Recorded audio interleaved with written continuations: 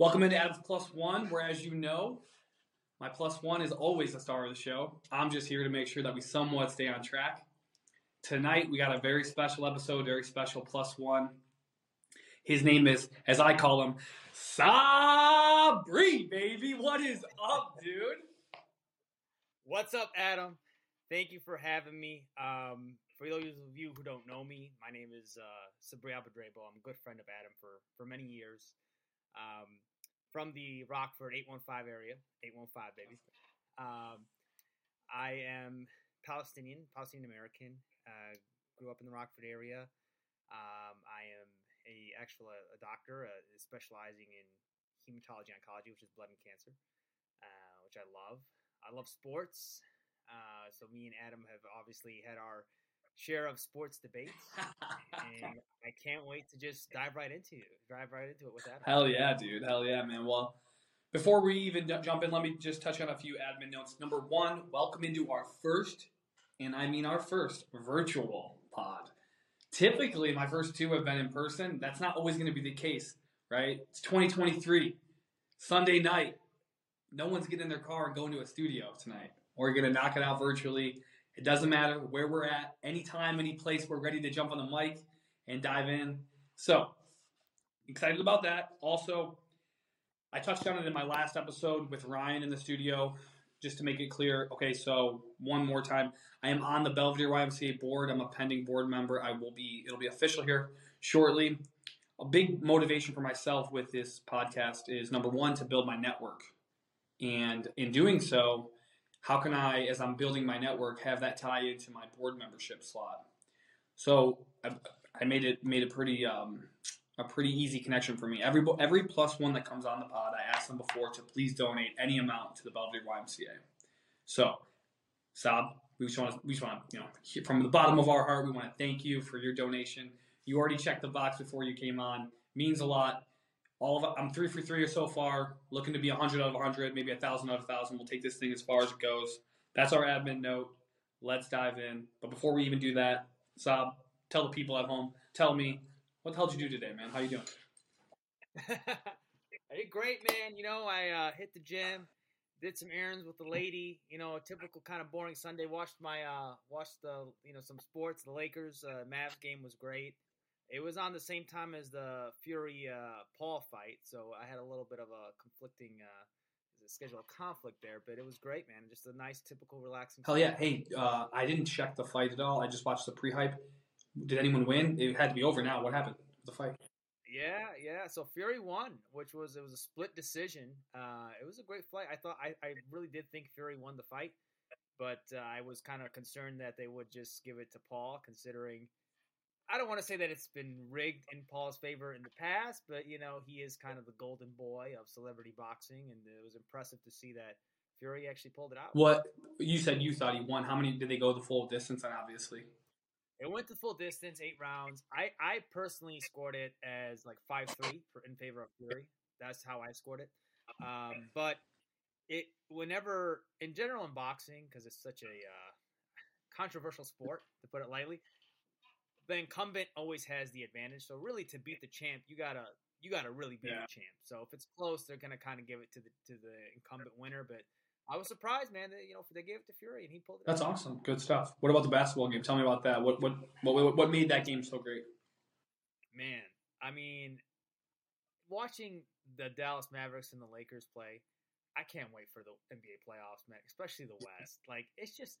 The amount of teams in the West that you can make an argument for to win it all, I don't think the parity in the league has been as good as it is this year. I mean, that game, like just seeing like Kyrie, Luka, LeBron, AD just going at it. I don't think we've ever had this many stars in the NBA. So I just cannot wait for the NBA playoffs just to see. It was just a little bit of a tease of what's more to come. Yeah, and now it sounds like. What's his name? Beasley. I saw the other night. He went like 7 for 11 from 3, which, man, LeBron, the minute that they got LeBron years ago, they should have been trying to surround him with shooters right away. So I'm happy for him because he needs that guy that he can trust to knock down some threes, take some pressure off of him because that team has just been a bad three-point shooting team for a while. The worst. I mean, it's just common sense. That's why the Westbrook trade, like I was the first one to just hate it because not that I don't like Westbrook personally. It's just that how does it in order for Westbrook to be effective, he needs the ball and he can't shoot. Well, in a LeBron organized team, LeBron needs the ball and he's best. LeBron's best when he's driving and kicking and getting guys open, getting shooters open. So the fit is just so much better with Beasley and D'Lo. So I'm really excited as a Laker fan to see what the future. Hell yeah, me too, dude. So like I said earlier, happy to have you on. It's episode 3. We're here on Adams Plus One. We got Sab on. He's the man. One more thing to touch on as I'm rambling before we jump into something that you've got going on is you'll notice tonight I'm rocking a training division shirt. This is the name of the brand is undefined. I went to college with a guy, super driven, awesome dude. His brand's amazing. If you have any time and you're into athletic wear and you're interested in small brand and supporting small brands, especially by someone who's super driven and growing their brand, please give him a follow on IG. He'll always send, like when he sends stuff, man, he'll like handwrite his notes, and it's so cool because you don't get that when you buy stuff from like Nike, right? Which I love, and so it's just very there's that connection with the person you're buying from and the brand. And I just want to read this one thing that from what he sent over. Undefined is an expression of self, to know no bounds, endless in form. Thank you for representing. So we're representing it tonight. Just want to point that out. Now stop. That's my one buddy's brand over here in college. Tell us about Real Talk with SabAndHuzi, man. Tell us about your podcast. Please give the people a rundown, please. Yeah, so I recently started a sports podcast with my good friend Huzi. It's called Real Talk with SabAndHuzi. Please give it a follow at Instagram. We're on all the platforms, iHeartRadio, Spotify, Apple Podcasts. And I guess what motivated me is, every time, and Adam can attest to this, every time I'm in the gym with either Adam or good friends of ours like Ben and Mo, we're just chopping it up with sports, kind of like barbershop talk, and I just, as much, and not that I don't love working out, but as much as I love working out, I love talking sports, right? And I've been wanting to do this for a while, but I guess due to a lack of concern of how it would be received, that I kind of pushed it off. Like, no, I can't do this, or too busy, making excuses. We always make excuses. And I was like, you know what? I'm just tired of it. I'm just gonna do it. So, it's a sports podcast. We talk everything sports. We talk from fantasy to sports gambling to sports news. It's really just honestly meant to be kind of like a barbershop feel. And it's just some, you're it's like your best friends talking up shop. So I really enjoyed it. I'm really excited for what's to come, and thank you guys for supporting so far, and look forward to pumping out more content for you. And I can attest to, I've jumped on the show multiple times. I'm sure I'll jump on it multiple times moving forward. So anyone listening, if you just want to listen to people cut it up about sports, some guys from the local area know their sports. Trust me, these guys know their sports. I can't tell you how many times I'm trying to get my chest workout in, but I got one more point to make because Saab comes up with a good point in the gym. So if you're driving somewhere and you want to know what's going on, breaking news, etc., follow Real Talk with SabAndHuzi on IG, and also give them a follow on or subscribe on Spotify, iHeartRadio, whatever you're listening to, Apple Music. He's got the whole rundown. Give us a quick note on this, Sab. Obviously, you can handle difficult things, right? We're going to jump into. You're a doctor, right? And that's no easy thing. You deal with a lot of difficult, stressful time management, those things. We'll get to that. But tell me about this new challenge of hosting a podcast. It's much different, I'm sure, than studying in med school, than growing up in America as a Muslim. Those are challenges you face. But tell me about hosting a podcast. What type of new challenge that has been, and tell people who have been thinking about hosting a podcast your experience. So I will say it's definitely challenging, and it's challenging for multiple reasons. One is, especially from the host perspective specifically, the host is kind of like, the way I like to describe it, like the point guard on the court, like the quarterback. You got to make sure you're setting people up, right? You got to set up your guests, and you got to feed off of your guests' energy and their points, and use your guests' points to build off to transition to the next topic. Right. And that's harder than just coming in prepared with your own points as a guest. because you say your points, you say your bit, and you're done. As a host, it's like, okay, your guest says your points. Now it's like, all right, how do I acknowledge that points, and then not only that, but transition to my other guest who make sure he gets in, acknowledge his points, and then kind of bring it all together. It's definitely been harder than I expected. Podcasting in general is really hard. I mean, I give a lot of props to you, Adam, as well. Like, I think you never really know how hard it is until you get into it. But it's been a rewarding challenge, and I've enjoyed it, and it's built up your communication skills, and I'm just I'm grateful that I started this, and just look forward to the challenge to come. Yeah, no, and to touch on that, I'm going to touch on something you said even before that about how it would be perceived, how it would be received. I had Ryan in the studio yesterday on episode 2, and we talked about criticism, people who look sideways at others who are doing something different. Clearly, right, Adams plus one is much different than things I've done before, right? Although maybe it's not as surprising. I'm a little more active on social media, this, but it's still, now you turn the camera towards you and you're talking, right? And we were talking about his fight career. Now you're talking about hosting a podcast. Now, I will say what's awesome, I told him about fighting because I've trained martial arts with him, but what's awesome about hosting a podcast is it's a reminder that when you try something new, it's difficult, right? And it's not like you do something you're great. I'm probably never going to have a perfect podcast.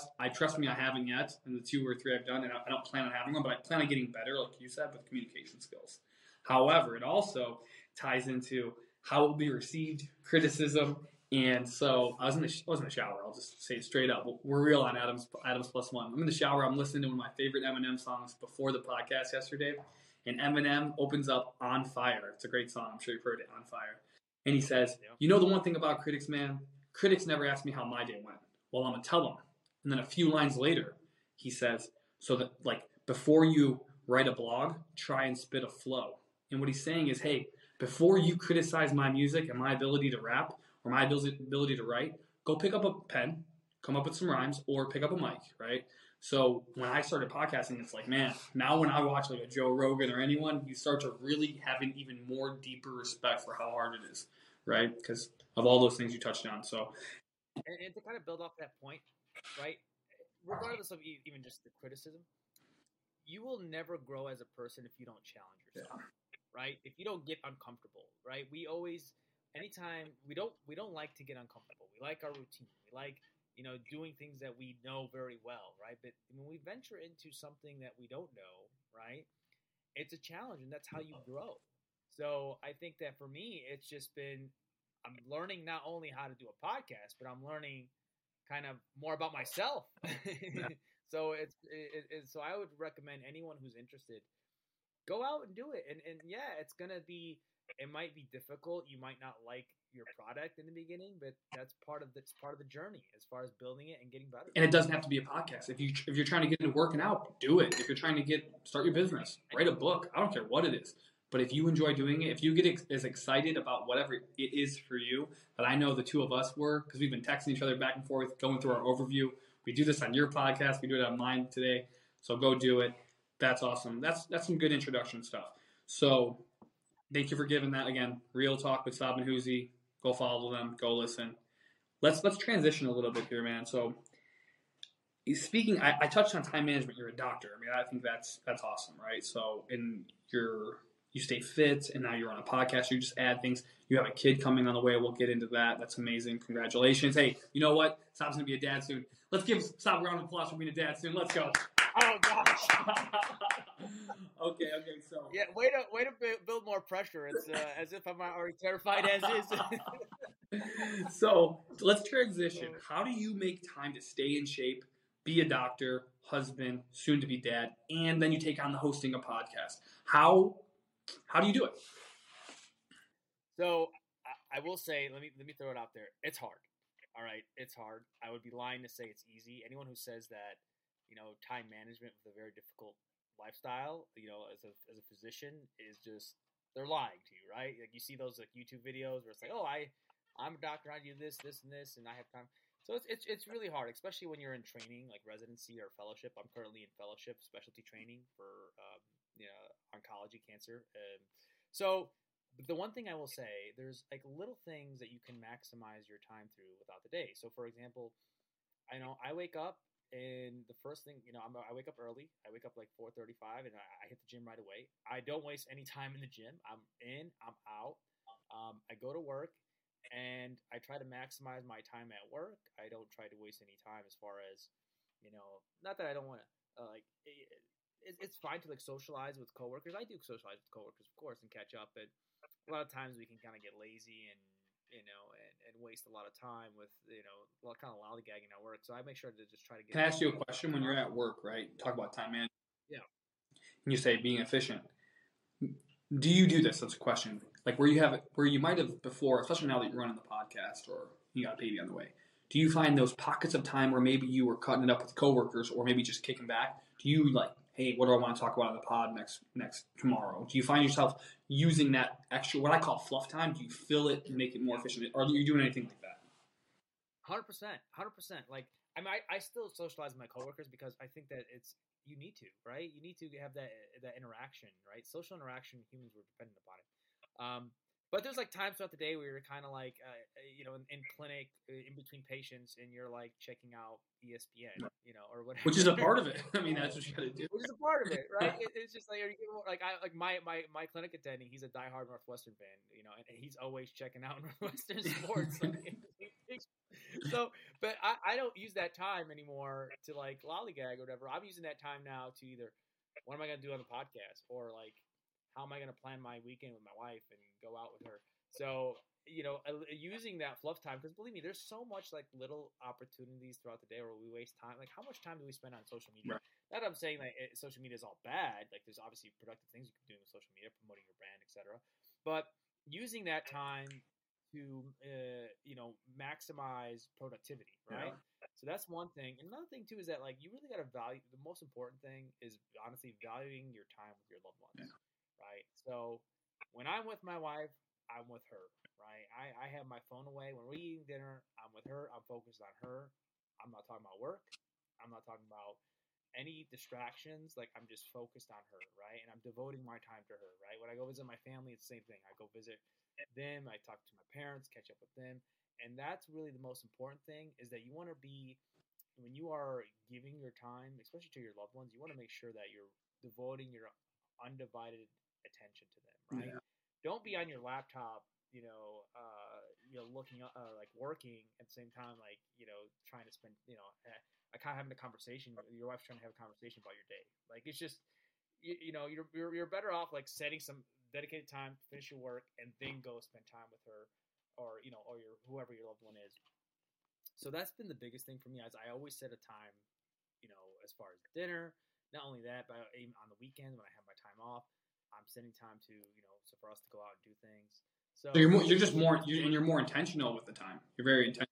Oh, 100%, man. Like it honestly makes you value things way more, right? It values the little moments more. Going to your little sister's birthday party, going to see your friends, right? I value, honestly, like anytime I'm in Rockford now and I get a chance to go out to work out with you guys and see you guys. Like, to me, like, that's such a valuable moment, right? We took for granted when you're younger and you have all this time on your hands because you think that it's always going to. Because realistically, we used to see each other all the time. Now I see you maybe once every 3 or 4 months, if I'm lucky, right? Yeah. So yeah, it's definitely been more of a challenge, and I think that as I get a little bit more further in my career and a little bit less, hopefully have a little bit more time on my hands, I think I just want to use that time with my loved ones, because. Let me tell you something, working in the field of oncology and seeing, sick people die in front of you, COVID, working through a pandemic, it changes your perspective on life and you realize what's important, and that's the people you love. Yeah. No doubt, man. No doubt. Let's stay there. Because I wasn't asked this anyway, so you're already there. Let's just go with it. How do you walk us through people? I don't work in a hospital. I work in the financial consulting world, right? And so it's much different. Katie, my girlfriend, is a speech pathologist. So I obviously, like, her day is way different than my day, right? Way different. And so, and your day is much different than my day. Talk to anyone here who's listening who couldn't relate. What is it like to walk out of the hospital? And I know this is not easy to talk about. You just lost a patient or it's not going well, and that's a serious thing, right? And then you go home maybe it could be anyone in your life, kind of complained about something that you realize because you have that perspective. It's like, hey, it's not a big deal, right? How do you make that transition? Is it difficult? Talk me through that. So it's definitely difficult, right? It's super difficult. Like the other week, I lost my very first clinic patient who I treated with metastatic lung cancer. He died, and it was like really tough. He was like the nicest guy. Every time he saw me, he would give me gifts. His family was amazing, like really nice person. So it hits you hard. It hits you hard that there's an emotional connection. I know, like, as a lot of the older people who have been in the field, they kind of are able to kind of categorize work and personal life better. But it's still been a challenge for me. I would be lying to say it's not. But the one thing I've tried to kind of comprehend is, work is, using or having that appreciation of kind of what's important in life, or being appreciative of what you have. But at the same time, you gotta kind of separate. I try my best to separate work from personal life. It's just, that's the biggest key, right? When you go home, I always tell my wife, anytime I go home, I leave work at home. So, for example, right, I don't watch medical shows. Right. I don't like medical TV shows, medical movies. I don't, because not that a lot of times they're filled with drama. It's fine. Well, that sucks because, dude, I wrote a whole bulletin about how we're going to talk about House, so I had to scratch that.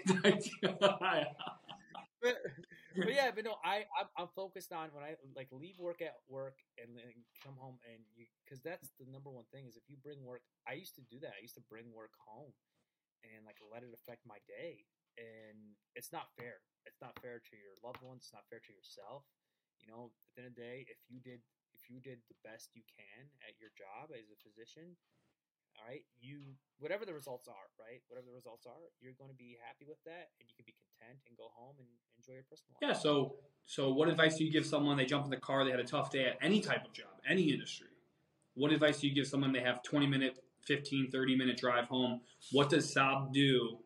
Self-talk, etc., to make sure when he walks through the door. What's your wife's name? Salam. When you see her, right, to make sure you're in a good space to be the best husband you can be, right? You left work behind. What's that self-talk sound like? What's that look like? So there was a quote from an NFL player. You want to read it to us? I'm trying to find. Hey, you're gonna laugh. You have plenty of time. Let me tell you a quick story. But basically, let me tell you a quick story as you're looking it up. Last night on the pod, Ryan, at the very end, he wanted to read a quote. And what he didn't realize, Saab, is that you don't know how hard it is to read a quote during a podcast with a mic in front of you.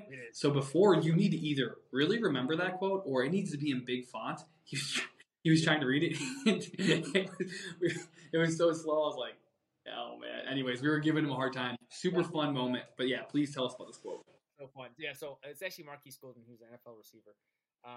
So the quote is, if you had $8,600 in your bank account and someone stole $10 from you, would you get upset and throw the remaining $86,390 away? And the answer is clearly no, right? Yeah. So, the point is that we have 86,400 minutes in a day. Seconds in a day, right? So why would you let, one bad encounter, right, ruin your day?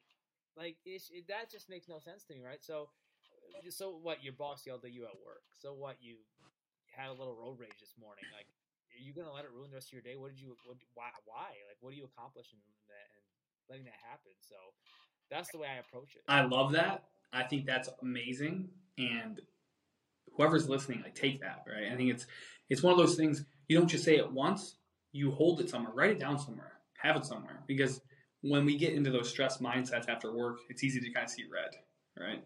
I'll give you a quick story. I was in an Xbox Live party a few years ago with the boys playing 2K. And for me, when I jump on 2K, which I don't do nearly as much anymore, so when Mentality 1 of 1 hears this, they're going to say, man, this was a while ago. But probably 2 winters ago over Christmas break, you jump on, it's a decompression for me. I'm jumping on, I'm cutting up with the boys. It's like you're on a podcast, really, right? You got microphones on your head, or on your, over your head, just having a good time. Anyways, we're playing a game, right? We lose by 1, but what happened was I think I fouled out, right?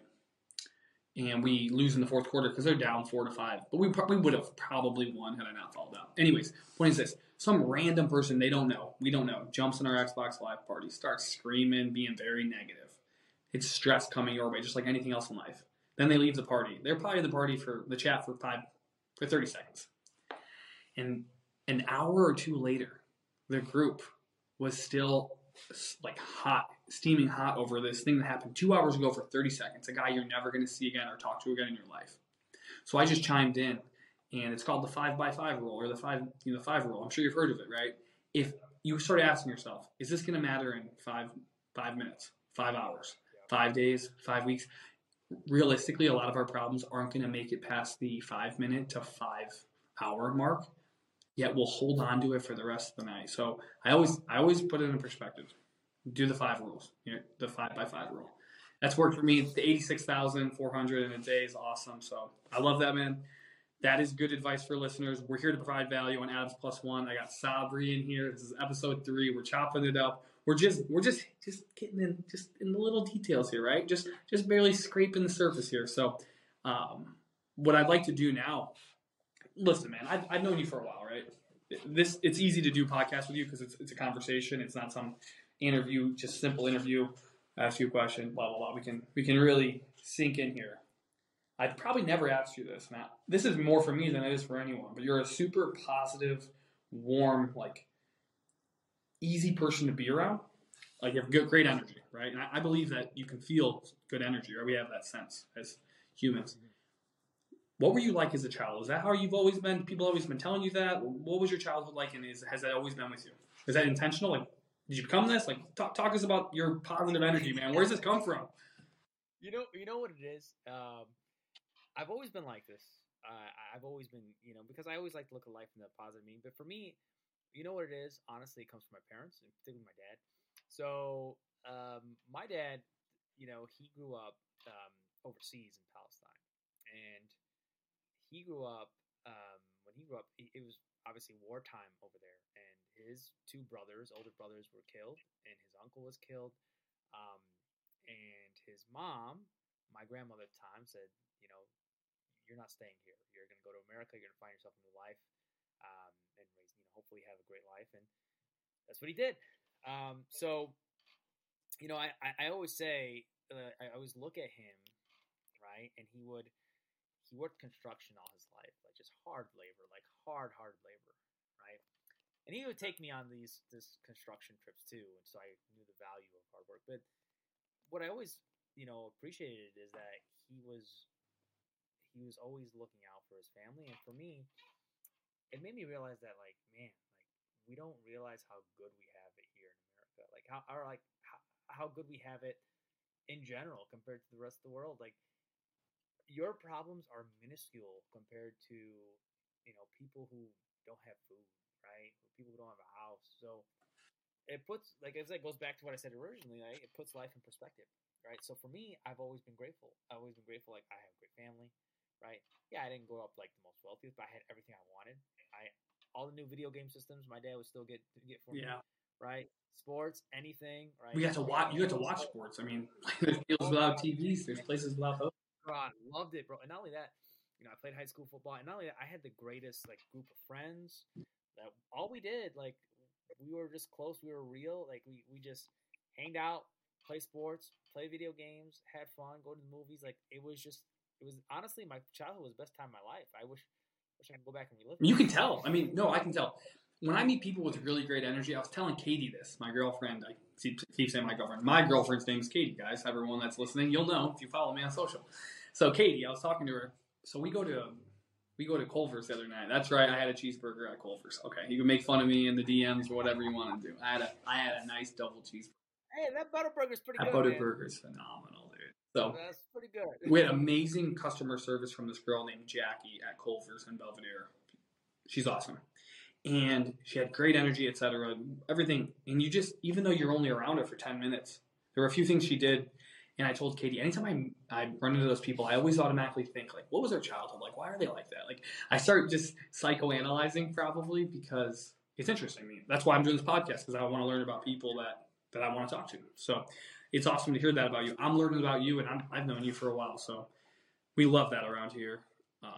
I guess where I want to go next, you touched on it with your dad, but I want to go in a different direction with it. You're Muslim, correct? Mm-hmm. Correct. Yeah. I'm fortunate that as a that Ben and G, being around them, being around you guys, going to the mosque and playing basketball, just that little bit of interaction with my experience with Muslims. There is some of the most hospitable, warm, loving people, right? But talk to me about maybe the challenges growing up in America as a Muslim. What's that been like? Yeah, so it was really challenging years ago, especially like right after 9/11. I'll never forget, like, for example, like, we never had any problems, and then, like, suddenly, like, at the bus stop, me and my brother are getting into fights because kids like, oh, can I look into your backpack? Do you have a bomb in there? Or like people looking at my mom funny because she wears a scarf. So it was definitely a challenge early on. It's gotten so much better, but I think the one thing is that you kind of already said it perfectly, is that we, any Muslim, you kind of represent Islam, right? And the thing is that the best way to kind of prove these misconceptions wrong is just by living your life and being a good person, right? So, like things that we value in our religion is like being a good neighbor, right? Being a good person, being charity, right? Being kind. So people, it was challenging, but it's kind of was almost as if you could, we as a Muslim, that I used that opportunity to educate people, right? So many people I knew, right, who knew nothing about, what it is being a Muslim, what the lifestyle is like, right? When they saw me, they're like, wait a minute, this guy is like just like me. He works out. He loves sports. He goes to the movies. He likes to go out to like. There's really not much of a difference if you think about it, Right. with like very few exceptions, right? Like obviously the drink and pork, but if you actually, we grew up as best friends, like Muslim, and you. So I think that it was an opportunity. It was a challenge, but it was a good opportunity to kind of provide some knowledge and hopefully put some misconceptions to bed. And I've honestly had a great experience nowadays, and a lot of people have now know more, and I think the misconceptions are less. So you can kind of feel. Can you feel it's gotten better in terms of the perceptions and the response that you get? Yeah. 100%, 100%. I think it's gotten better, and I think that it's will continue to get better. I think you're always going to have some people in general, not just with Muslims. In general, you're going to always have some people who, unfortunately, maybe they'll always have a little bit of hatred towards people for just because of who they are. Yeah. But I know so many people who have changed their perspective, and it's brought them a new understanding and appreciation. Yeah. Talk to me about Ramadan, man. I mean, obviously, it should be coming up. Not too, I know it gets pushed. Yeah. The calendar moves, so you can touch on that in a second. But Yeah. obviously, that's something that you've done probably every year you've been alive, I'd imagine, right? You haven't missed a Ramadan, right? That's amazing. Yep. Very difficult thing to go through. Talk about your experience. I'd really want to hear about maybe if you could do like the first time you did it, right? When you were a kid. I'd like to hear that. If you have any stories, please share those. Yeah, bro. So, so as a kid, I mean, we're not. It's not mandatory as a young child to do it, obviously, because it's difficult for a child to quite understand. But once you kind of have that understanding, particularly in your like teenage years, that's when you're kind of expected to fast. So we always do like half days first. So so basically, so people who understand, Ramadan is we fast from sunrise, which depending on whether it's winter or fall or spring, typically like like 5 in the morning, around there, 4 in the morning, depending, to sunset, right? Which again, depending on where we're at in the lunar calendar, it could be anywhere from 6 o'clock or even like 4 o'clock in the wintertime to like 8:30, 9 o'clock in the summertime. Right. So when I was a kid, thankfully it was in the wintertime, so we would do half days. Ain't gonna lie. Hopefully mama ain't listening, but I used to sneak a little peeky here and there. I didn't know any better, right? But then, Hey, I'd have been sneaking what protein cookies too, bro. You don't even have to tell right, me. right. Those Little Larry's cookies, man. I'm telling you. I'd be like, I know Jesus is up there, God, Allah is up there. They're looking down like, hey, bro, I get it. You're trying to keep the gains. I understand. You know? Right? Yeah, no. But honestly, what really it's about, right? It's about kind of how like Aaron Rodgers is going on this retreat and like the spiritual cleansing. Like that's what kind of Ramadan is, right? It makes you appreciate. Number one is like it makes you appreciate food, the people who don't have food, right? Um, it teaches you patience, right? It's a chance for you to kind of get more spiritually closer to God. Um, I love it. It's one of my favorite times of year, right? Yeah. Like everyone is so nice. Everyone is so they come together in the community to pray at the mosque. We don't see these people all the time, and now we're seeing them every night. It's just, and we get together as families and do more dinners together. It brings us closer, and it's honestly the greatest time. And honestly, as far as from a health perspective, I kid you not, I feel great. Like I feel great during Ramadan. I still work out. I'll work out either at night. The sleeping schedule gets a little difficult. Not gonna lie, because a lot of times you're kind of up late and then you take like a nap in the day. That can be a little difficult. You can feel a little groggy from that, but it's. I think you can honestly ask a lot of people a lot of Muslims who work out, like they still maintain. Sometimes they use it as a cut and they love it. Yeah, oh yeah. I would say, and I don't think you would, but I would say the way I view it, because I've never gone through it, right? My reference in my very, very novice mind over here, to me it looks like a spiritual boot camp, right? Yeah. Like a spiritual training, like in football you do 2-a-days, or in an army you do a boot camp, or that's what it reminds me of. Like if it's spiritual, and I know obviously you're dehydrated food, but because it's your spiritual boot camp, and I think what it would really develop is a tough mindset. And so when we talk about tough mindset with Sab, again, we've got Sab here on Adams Plus One, episode 3, first virtual. We're cutting it up. We're having a great time. Are you having fun? I'm having a great time. I'm having a blast. Okay, good. Because I'm having a blast. And so, by the way, you didn't ask me what I did today, but just letting everyone know, it's okay. We're not going to crush you for that. When I come on your pod, you can ask me what I did for the day. I finally watched Dexter for the first time, so. Oh, bro, so you like it? So good. Great show. Oh my god, I it's one of my top. It's got to be definitely top 10. It's up there. I mean, and from what I know, right, there are certain shows, Breaking Bad, Game of Thrones, Dexter, right? These are shows that are iconic. They're great shows of all time. There's no doubt they're good shows. Have I seen all of them? No, but this morning, Katie and I were laying in bed, we're waking up, talking about, it's like 5 a.m. We're talking about what we're going to do for the day, and she's like, man, we really need to get a TV show going. And she loves Breaking Bad and she loves Dexter. I haven't seen either, but I've seen a lot of great shows. Okay, but we'll put Breaking Bad aside. I understand I should see it. Okay. So she's like, which one do you want to see? And I'm like, I guess Dexter, right? That's what I said. 20 minutes into the first episode, I'm like, okay, let's watch like 2 episodes tonight and like 1 after the podcast. So again, that's what I was up to today. I lifted hard. I had a great training sesh. I got some stuff done, and then I was like, Dexter. That's what I've been up to. But I want to transition because we talked about Ramadan, and then I believe spiritual boot camp. I think it toughens your mindset.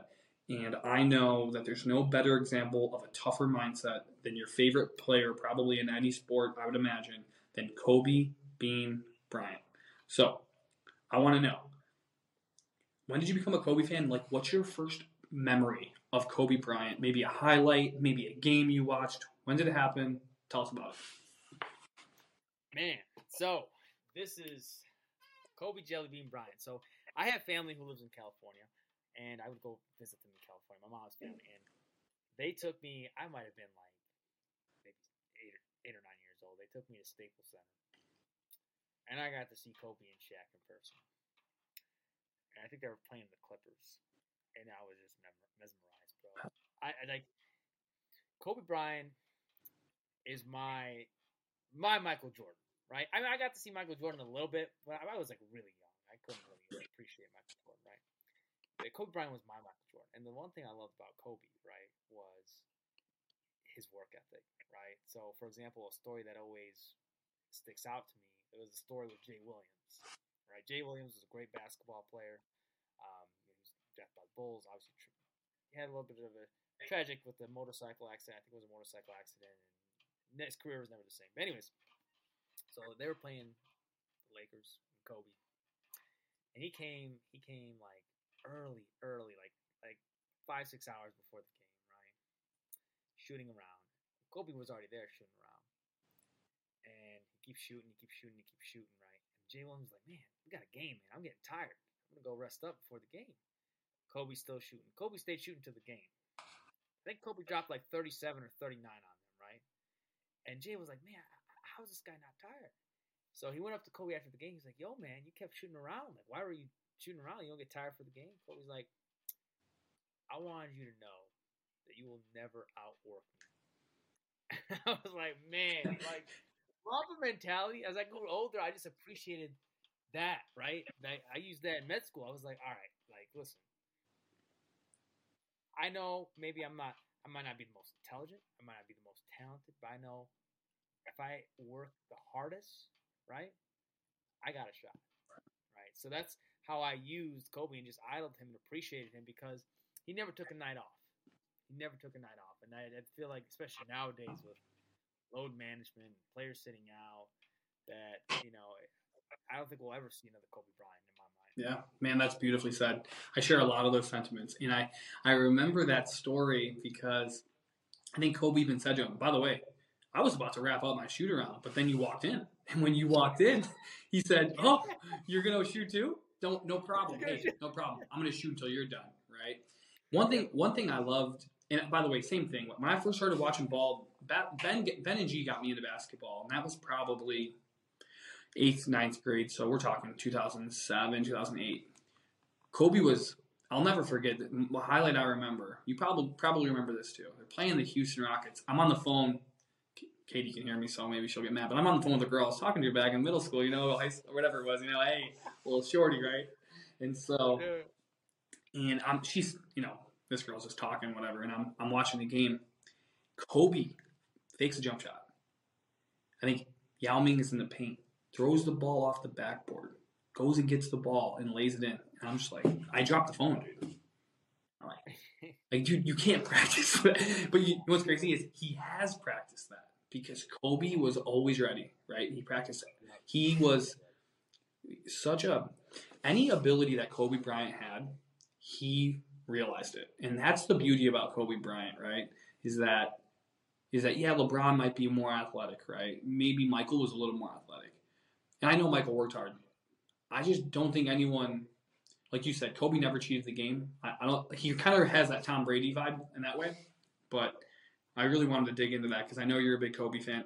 Honestly, man, I think and I know what I want to talk about in your podcast more. Kobe got robbed of a lot of MVPs. He was the best player in the league for a long time.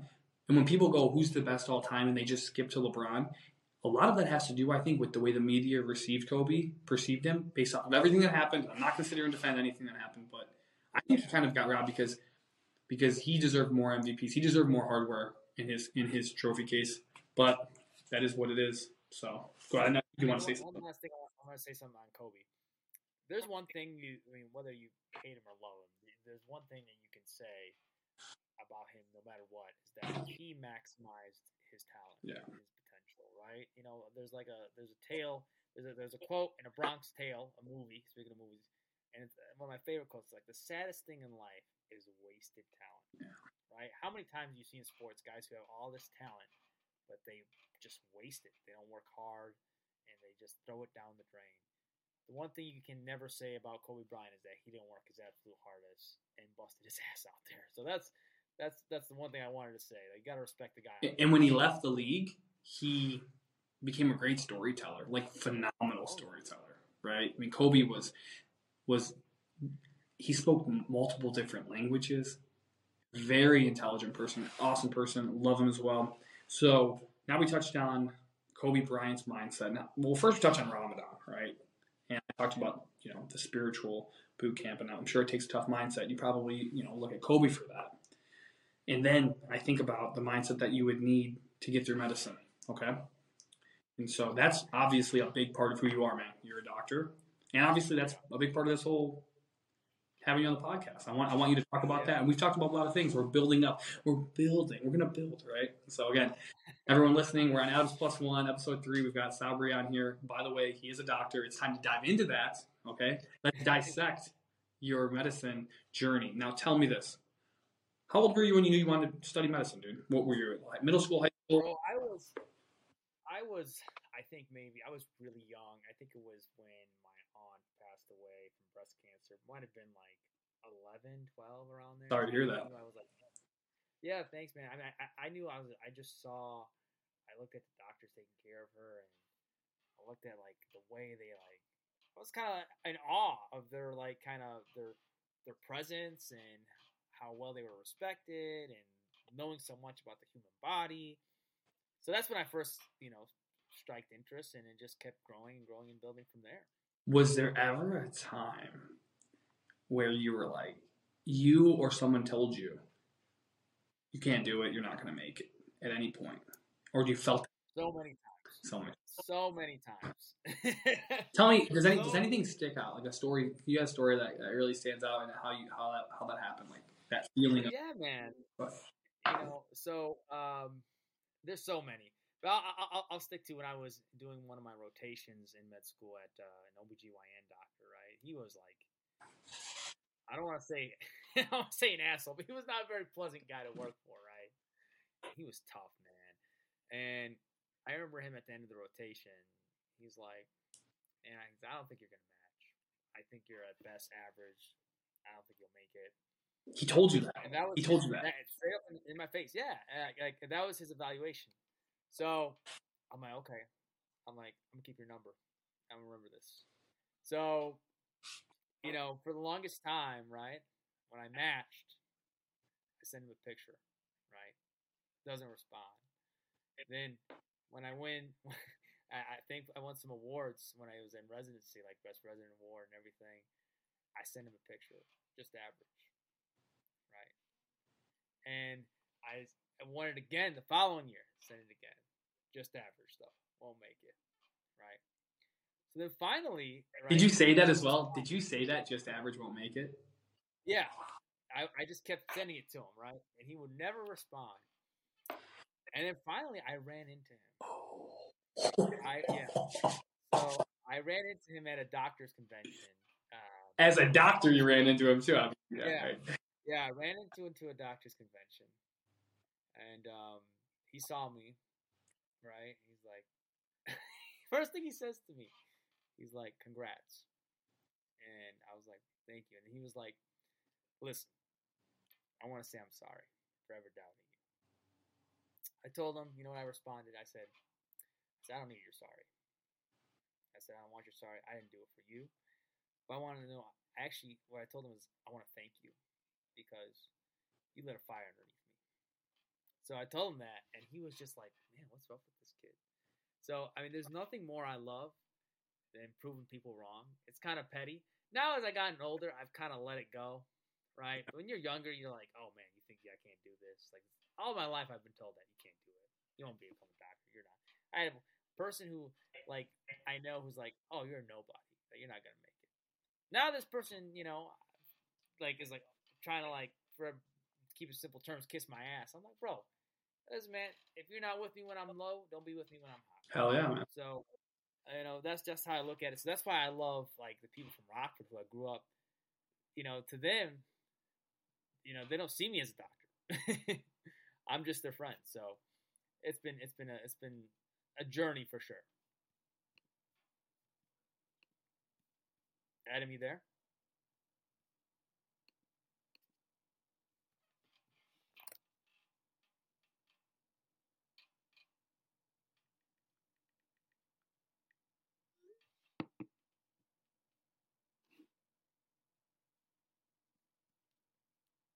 Adam?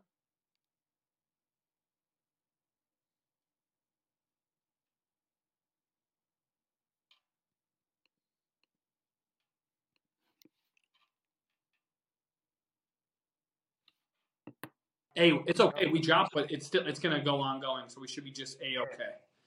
We're good, yeah. And I hope we got your great answer in because I think it happened after. So I think we're great. That was awesome. Yeah, I think we're good. So again, Thanks, bro. no, just beautiful. We're just gonna keep it rolling. Again, we're here on Adams Plus One. Sab just gave a great breakdown on a doubter along his journey to become a doctor. And I know your last thing you talked about is it is petty to try to prove doubters wrong, right? And I guess what I'd like to talk about now with that, and then we'll keep it moving. But I want to touch on this for a little bit. You got time, right? You're not in a. Oh, I got plenty of time, baby. Oh, that's why I put it at 6. For you, Adam, I got all the time in the world. That's what we like to see. It. That's a great +1. That's a great +1. By the way, what do you think of the name +1, Adams +1? What's your reaction to that? You like that? What do you think of it? I love it. You like it? I personally love it. Yeah, I think it's great. I think because it's really about the +1s, and I kind of mentioned implying that it's really about the +1. Like, so it's about your guest. Like you when you say +1, it's about that person you're bringing with you, right? So you're bringing your guest with you, and it's about the guest. So I personally love it. Because I mean, think about this. I know we're not going on a date. This is not a date. But what I'm saying is, when you do go on you bring your +1. It's someone says, "Hey, tell me about your +1. Tell me about so and so." And so the way I looked at it was, why not have a podcast where I know a lot of strivers. I know a lot of people who, look, CBS isn't kicking your door down and be like, "Hey, stop, tell me about your doctor career," and all that, right? But I want to hear about it, and there's someone out there that you're relatable. Someone is listening to this right now, they're in med school, right? And I hope they hear the clip about someone doubted you that you wouldn't make it. Someone is going to get told, "Hey, you're just average. You're probably not matching." And I want them to hear about a very positive, hardworking person who had to deal with that and how you went about it. So let's dive back into that. And how, when it comes to someone doubting you, you want to prove them wrong. That was motivating for me when I was younger. And then my Uncle Bob, he really helped me. And I'm not saying there's no right, it's a philosophy. I love that because doubters are great and haters are great, in my opinion. When you get to negative criticism, you got to filter it, right? If someone came to me who had an amazing podcast and said, "Hey, Adam," right? They're successful, they made it, they have a great podcast. I like what you're doing. I might do these things differently. And usually winners in life are going to give you great criticism constructively. You look at it and say, "Yeah, I'm going to take that." When some Cheeto-eating blogger, right, gets on you, right, or maybe even a doctor who can be a great doctor, but kind of an a-hole, like what you talked about, who doesn't really want to see anyone develop, isn't really interested in that, you got to filter it, right? Because, like, do you want to be that type of doctor? Ryan Holiday has a great short talk, and he goes, when someone like gives you negative criticism, and then he goes, look at the source, right? Do you want to be anything like this person? And then you're like, no. Do you admire this person? No. Is this person someone that you'd want to hang out with and be around? No. Then, hey, who gives a shit what they say? You don't want to be like them anyways, right? I'm happy that you don't agree with me because I wouldn't want you to, because I would never want to be like you, right? So anyways, that's one part of it. The other part is switching the mindset from, it's nice to prove those people wrong. It's a good, to me, short-term fire. But maybe the way I look at it now in life is I want to prove the people that really believe in me right. Like, I want to prove my mom right. Right? 100%. Like, go ahead. No, I was saying like 100%. Like that's my mentality totally changed because in the beginning, for me, when I started on this journey, it was all about proving people wrong. But then, right, you get a satisfaction, right, when you prove someone wrong. But like you said, it's a short-term, short-lived satisfaction. What drove me more was when I woke up one day, I'll never forget it, man. I'll never forget. My dad worked the overnight shift. Right, saw me studying downstairs in the basement. Man hasn't sleep. Man is tired, hungry. What did he do? You know what he did? He cooked breakfast, brought it downstairs, gave me a plate. He's like, "Here you go. Here's a cup of coffee and some breakfast." I was like, man, that's why I'm doing this, right? That's why I'm doing it right here for the family, because of the man who supported me for everything, who gave up everything for me so I could have my dream. So just wanted to throw that out there because, proving somebody wrong, it feels good. I'm not going to lie. It feels good, but it's a short-lived feeling. And what's more satisfying is proving the people who supported you right. Yeah, it's the best feeling. Like, I'll never forget, man. For me to go to college, I had to sacrifice 4 years active duty the way that I chose to do it. Sacrifice 4 years active duty away from my family, which is fine. It was something I volunteered. I loved it. And then knocked out school at night, got my associates, get out of the Army, finish up my, basically a double major in accounting and finance, And I'll never forget, dude. Straight up, my mom would get mad at me for saying this. My mom doesn't have a high school diploma, bro. Right? So Yeah. all she ever wanted for all of us was to get our high school diplomas. Get your high school diploma. She'd be proud. And I wanted to get a college education for myself. And then number two, I wanted to prove that my mom believed in me and wanted one of us to get a college education. I knew it meant just as much to her as it did to me. She always believed in me, man. Like when I left for the Army, I sat my mom down on the couch. We were losing our home, right? And I said, I got to go do this for me so that way someday I can help you, right? And I'll never forget, man. I walk across the stage. I'm like, it's cool, right? Like I graduated top of my class, whatever. That stuff didn't matter. What mattered was that when all these people moved out of the way, like when I made eye contact with my mom, and it was like, dude, seeing her like tear up, seeing her so proud, dude, like, cause she's like, my son didn't just do it. He did it the right way. Like, didn't ask for a handout, went after it. He said he was going to do it at, I think it was 19 or 20, and he's sitting here at 25, and he did it. It's hard, dude. Like, you could do that with anything, but like seeing my mom so proud, and my mom's always believed in me.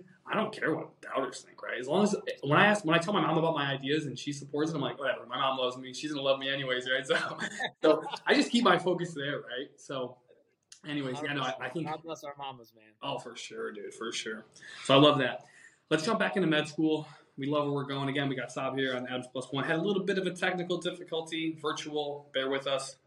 We'll fix it in post. Sab knows all about post. Yeah. Post production. So, med school, man. Take me through med school.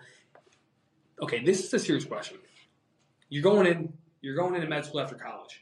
I'm sure you're like, man, this is going to be hard. Was it in some ways harder than you thought, and in other ways easier than you thought? And can you like give a comparison of maybe different areas? So, there's probably a quick little background on myself personally, then we'll dive into this field of medicine. So I actually got declined from American med schools the first time I applied. And you just kept proving everyone wrong. Yeah, yeah, man. It's been a journey. It's been a journey. So I got declined first time. I didn't do great on the MCAT. I took it again. So for an American med school, you have to only apply certain cycles. You can only get in during the fall. But then I was just like depressed, like waiting, and I was like up like one night, 3 a.m. And I saw an option for a Caribbean med school. So I looked at it and I literally was like, man, I kept looking at it, researching it, and I was just unhappy. And I was like, I need to do this. And I had some money saved up. I saved up money from working. And I kid you not, 2 weeks later, I was on a plane. I was in the Caribbean, right? All my money, I was like, let's go, let's do it. So I went there, and I'll never forget this. And I always tell this story, man. It's just mind-boggling. I'm not making this up. I kid you not. I don't want your audience thinking I'm fabricating this story. I'm not lying to you. I get there. I get to this very small airport on this very small island called Anguilla. And I land, and I go to a taxi cab. I was like, hey, I booked the apartment ahead of time online. Never seen the place. And I don't even know the address. So I was like, listen, man, let me call the landlord, like, where I'm renting from to get the address. So call her. She's like, okay, hand the phone to the taxi cab driver. So I hand the phone to the taxi cab driver. She's like, okay, you're going to go down here, go down this market, take a left. I was like, wait. There's no addresses.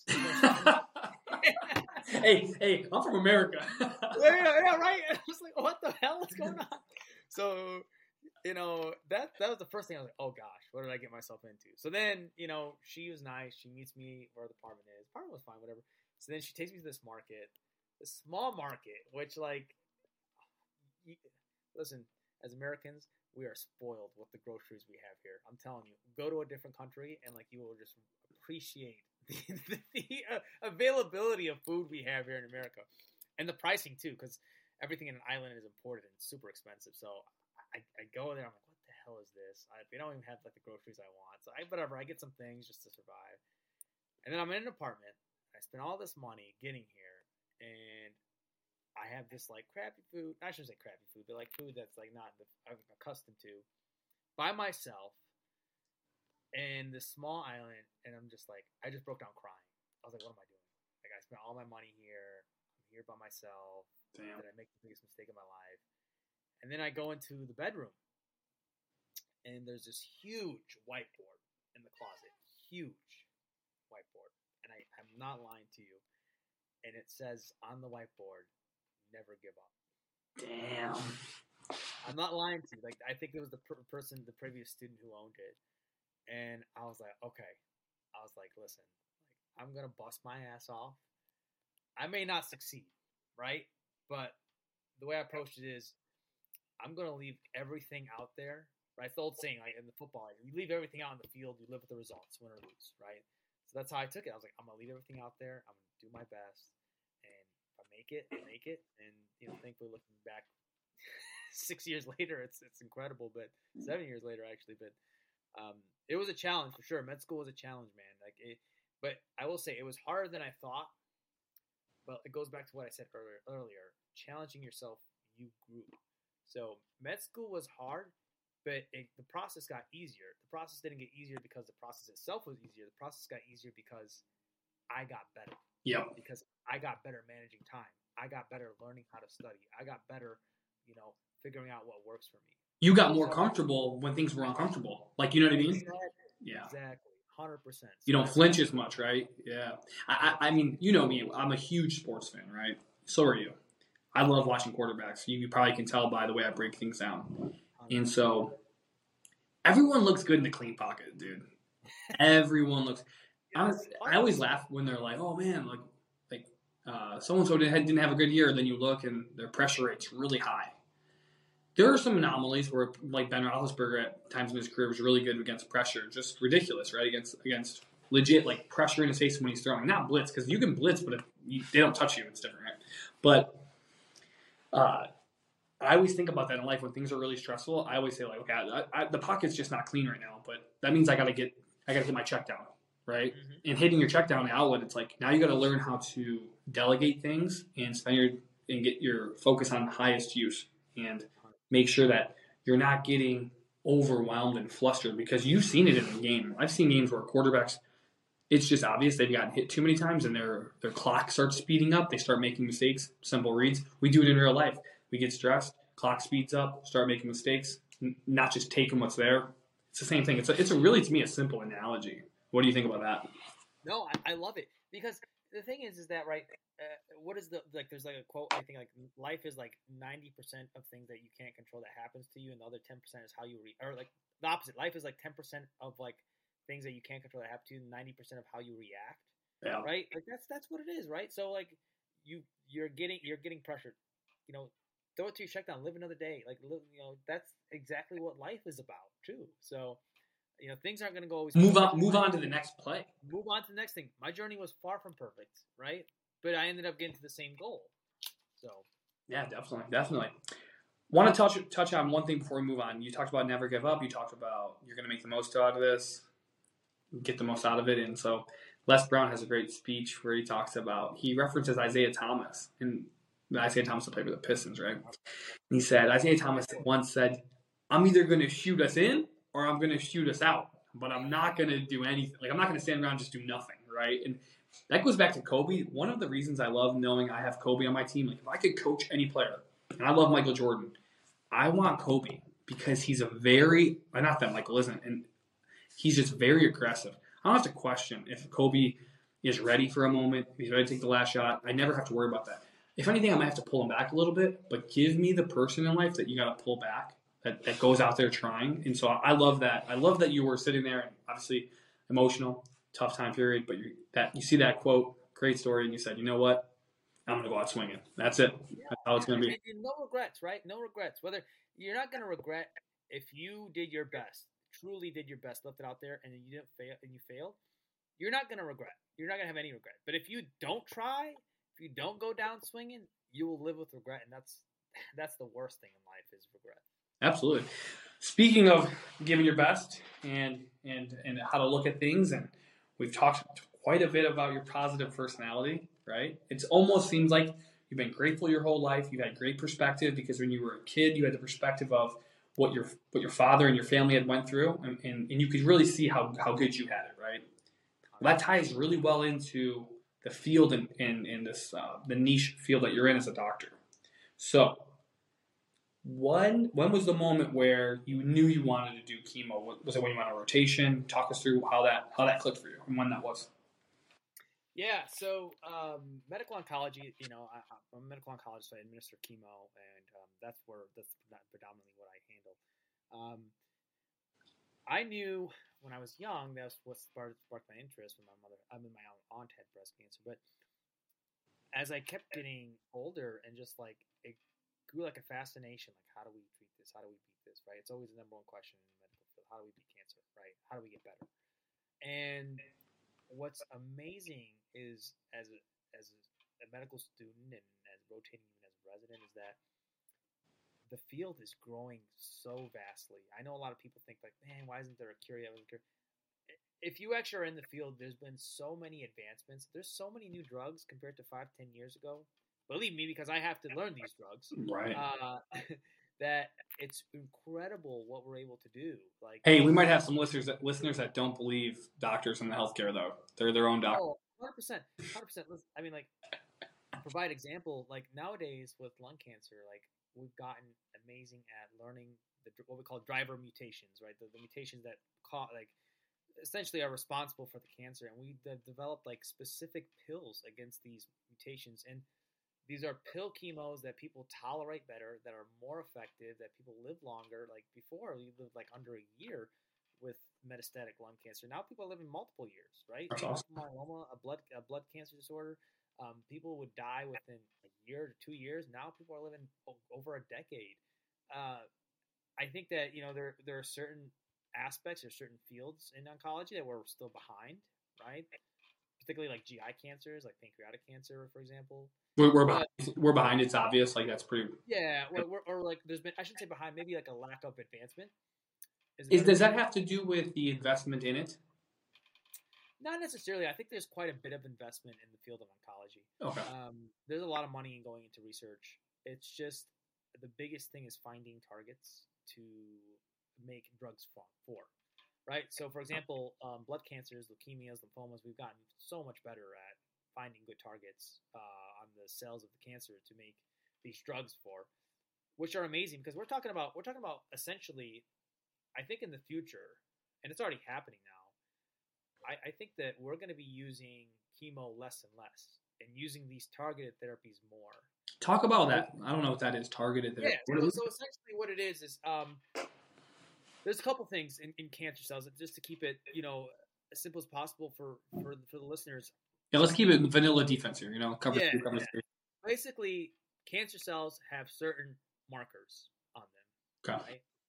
And what we can do, right? The thing is, what chemo is like a shotgun, right? It attacks everything, right? So it will attack the cancer cells, but it also attacks your good cells, which is why you feel like crap, right? It attacks your gut. That's why you get nauseous. It attacks your cells for your blood cells, so you feel tired, right? That's the problem. But imagine making a treatment where it targets only the cancer cells, because the cancer cells express a certain marker, right?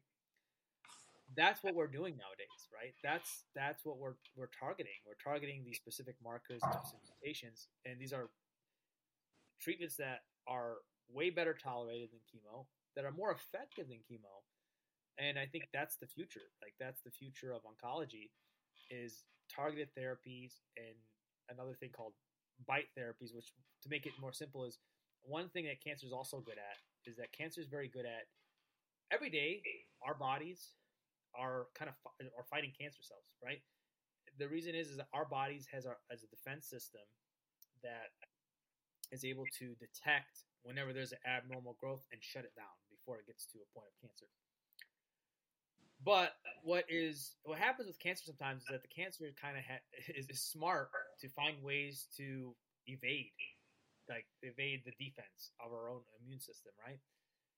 But nowadays, with immune therapy and BiTE therapies, we're getting better at not only just having drugs target the cancer cells, but having drugs that make our own immune system recognize the cancer and attack the cancer. So, wow. I mean, it's incredible. Like, it's incredible what's happening. And I wouldn't want to be a part of any other field, because I can't wait to see the next 10, 20, 30 years of what's going to happen in this field of oncology. Yeah, I'm excited to hear about it too. So as you're learning about it, come back on as a +1. 100%, yeah. But while you're on here now, I know this is something that's talked about and not really understood because, again, actually, I'll tell you a quick story. I was in Arkansas last year, 2 years ago, year and a half ago, and I was talking to a OBGYN. Is that how you say it? Mhm. Baby delivery is what I say, but Yep. awesome lady, awesome lady. And so because Like I'm that. because I'm a finance guy and because I work in M&A, mergers and acquisitions, buying and selling, I think about things from the billing side. Like that's what I think about, right? That's how I'm wired. And I was curious, hey, how do doctors get paid? How does this work? Anyways, instead of me telling anyone about it, how does it work for you? How does billing work? Reimbursements. It seems like there's assumptions that hospitals make money off of COVID. Break some of this stuff down for us. I know you might feel passionate about this. Talk to us about this. 100%. So I'm going to talk strictly just from the hospital standpoint. I'll leave the clinic aside because I think people are more interested from the hospital standpoint. So how it works when it comes to billing in the hospital, right, is that you get admitted with a certain diagnosis, COVID, heart failure, whatever. And there's certain complexities. There's like level 5 levels of complexity within that diagnosis, right? But the insurance companies, what they do is that they are giving you a flat rate for that diagnosis. So let's say you come in with heart failure, even if it's level 5, high level, you're super sick, we'll give you 50 grand, whatever, for that admission. What that means is, right, the hospital is only getting compensated 50 grand no matter how long the patient's in the hospital, right? No matter any extra test that's conducted in the hospital kind of eats the cost. And that's it. So to kind of use an analogy, because my dad's a construction worker, and I'll use that as an analogy, right? So imagine, Adam, right? You are a tenant in your apartment. I'm the landlord, and let's say our friend Ben is the is like the or you're the tenant. I'm the landlord. Okay, Ben's the contractor, right? Let's be real. If that's the whole situation, Ben's gonna be our lawn care service. Is what he really is. Yeah, if Ben is responsible for fixing your building, we're in trouble. But let's just So go let's just again. Say it again. I'm the tenant. You're the tenant. I'm the landlord, right? And Ben is the contractor, right? So you're the patient, the tenant, right?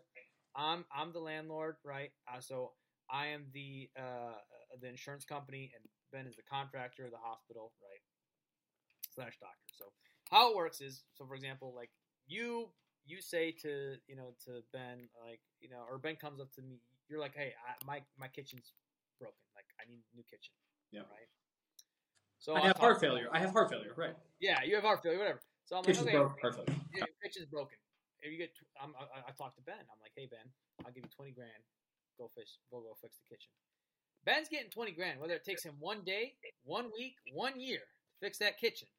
He's getting 20 grand, right?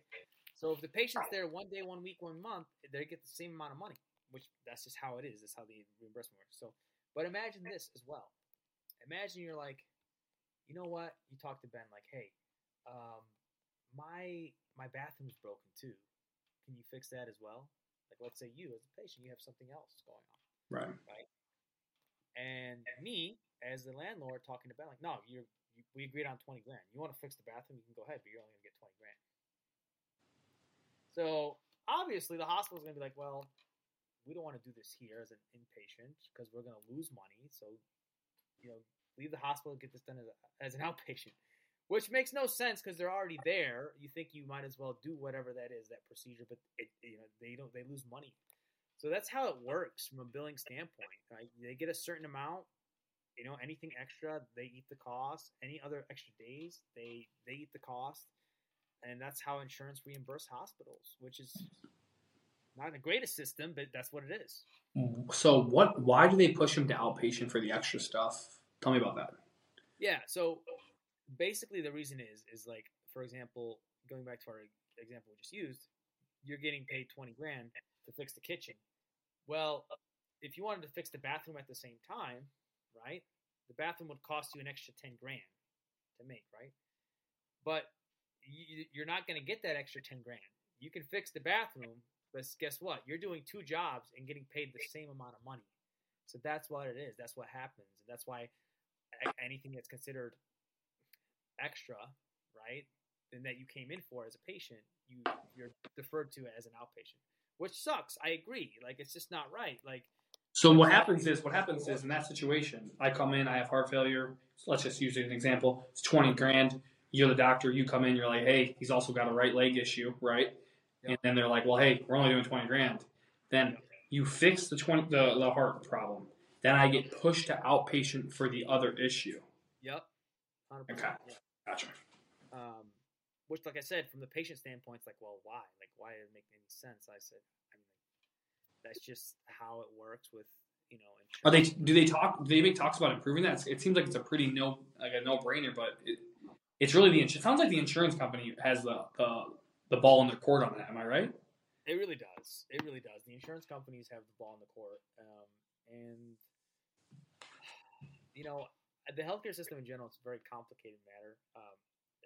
I'm not going to get into as far as like socialized medicine versus like privatized medicine, because that's a whole other hour of talk. But I think that, what we can do is like a nice balance and have, a little bit of government regulation, right? Like, for example, on these pharmaceutical companies, they mark up the price of the drugs by 600%, right? And you're not just throwing that number out here. You're being factual. No, that's factual. Like, it's 600% or more. Like, that they mark it up, right? So, for example, and the problem is the pharmaceutical companies it's kind of like a monopoly, right?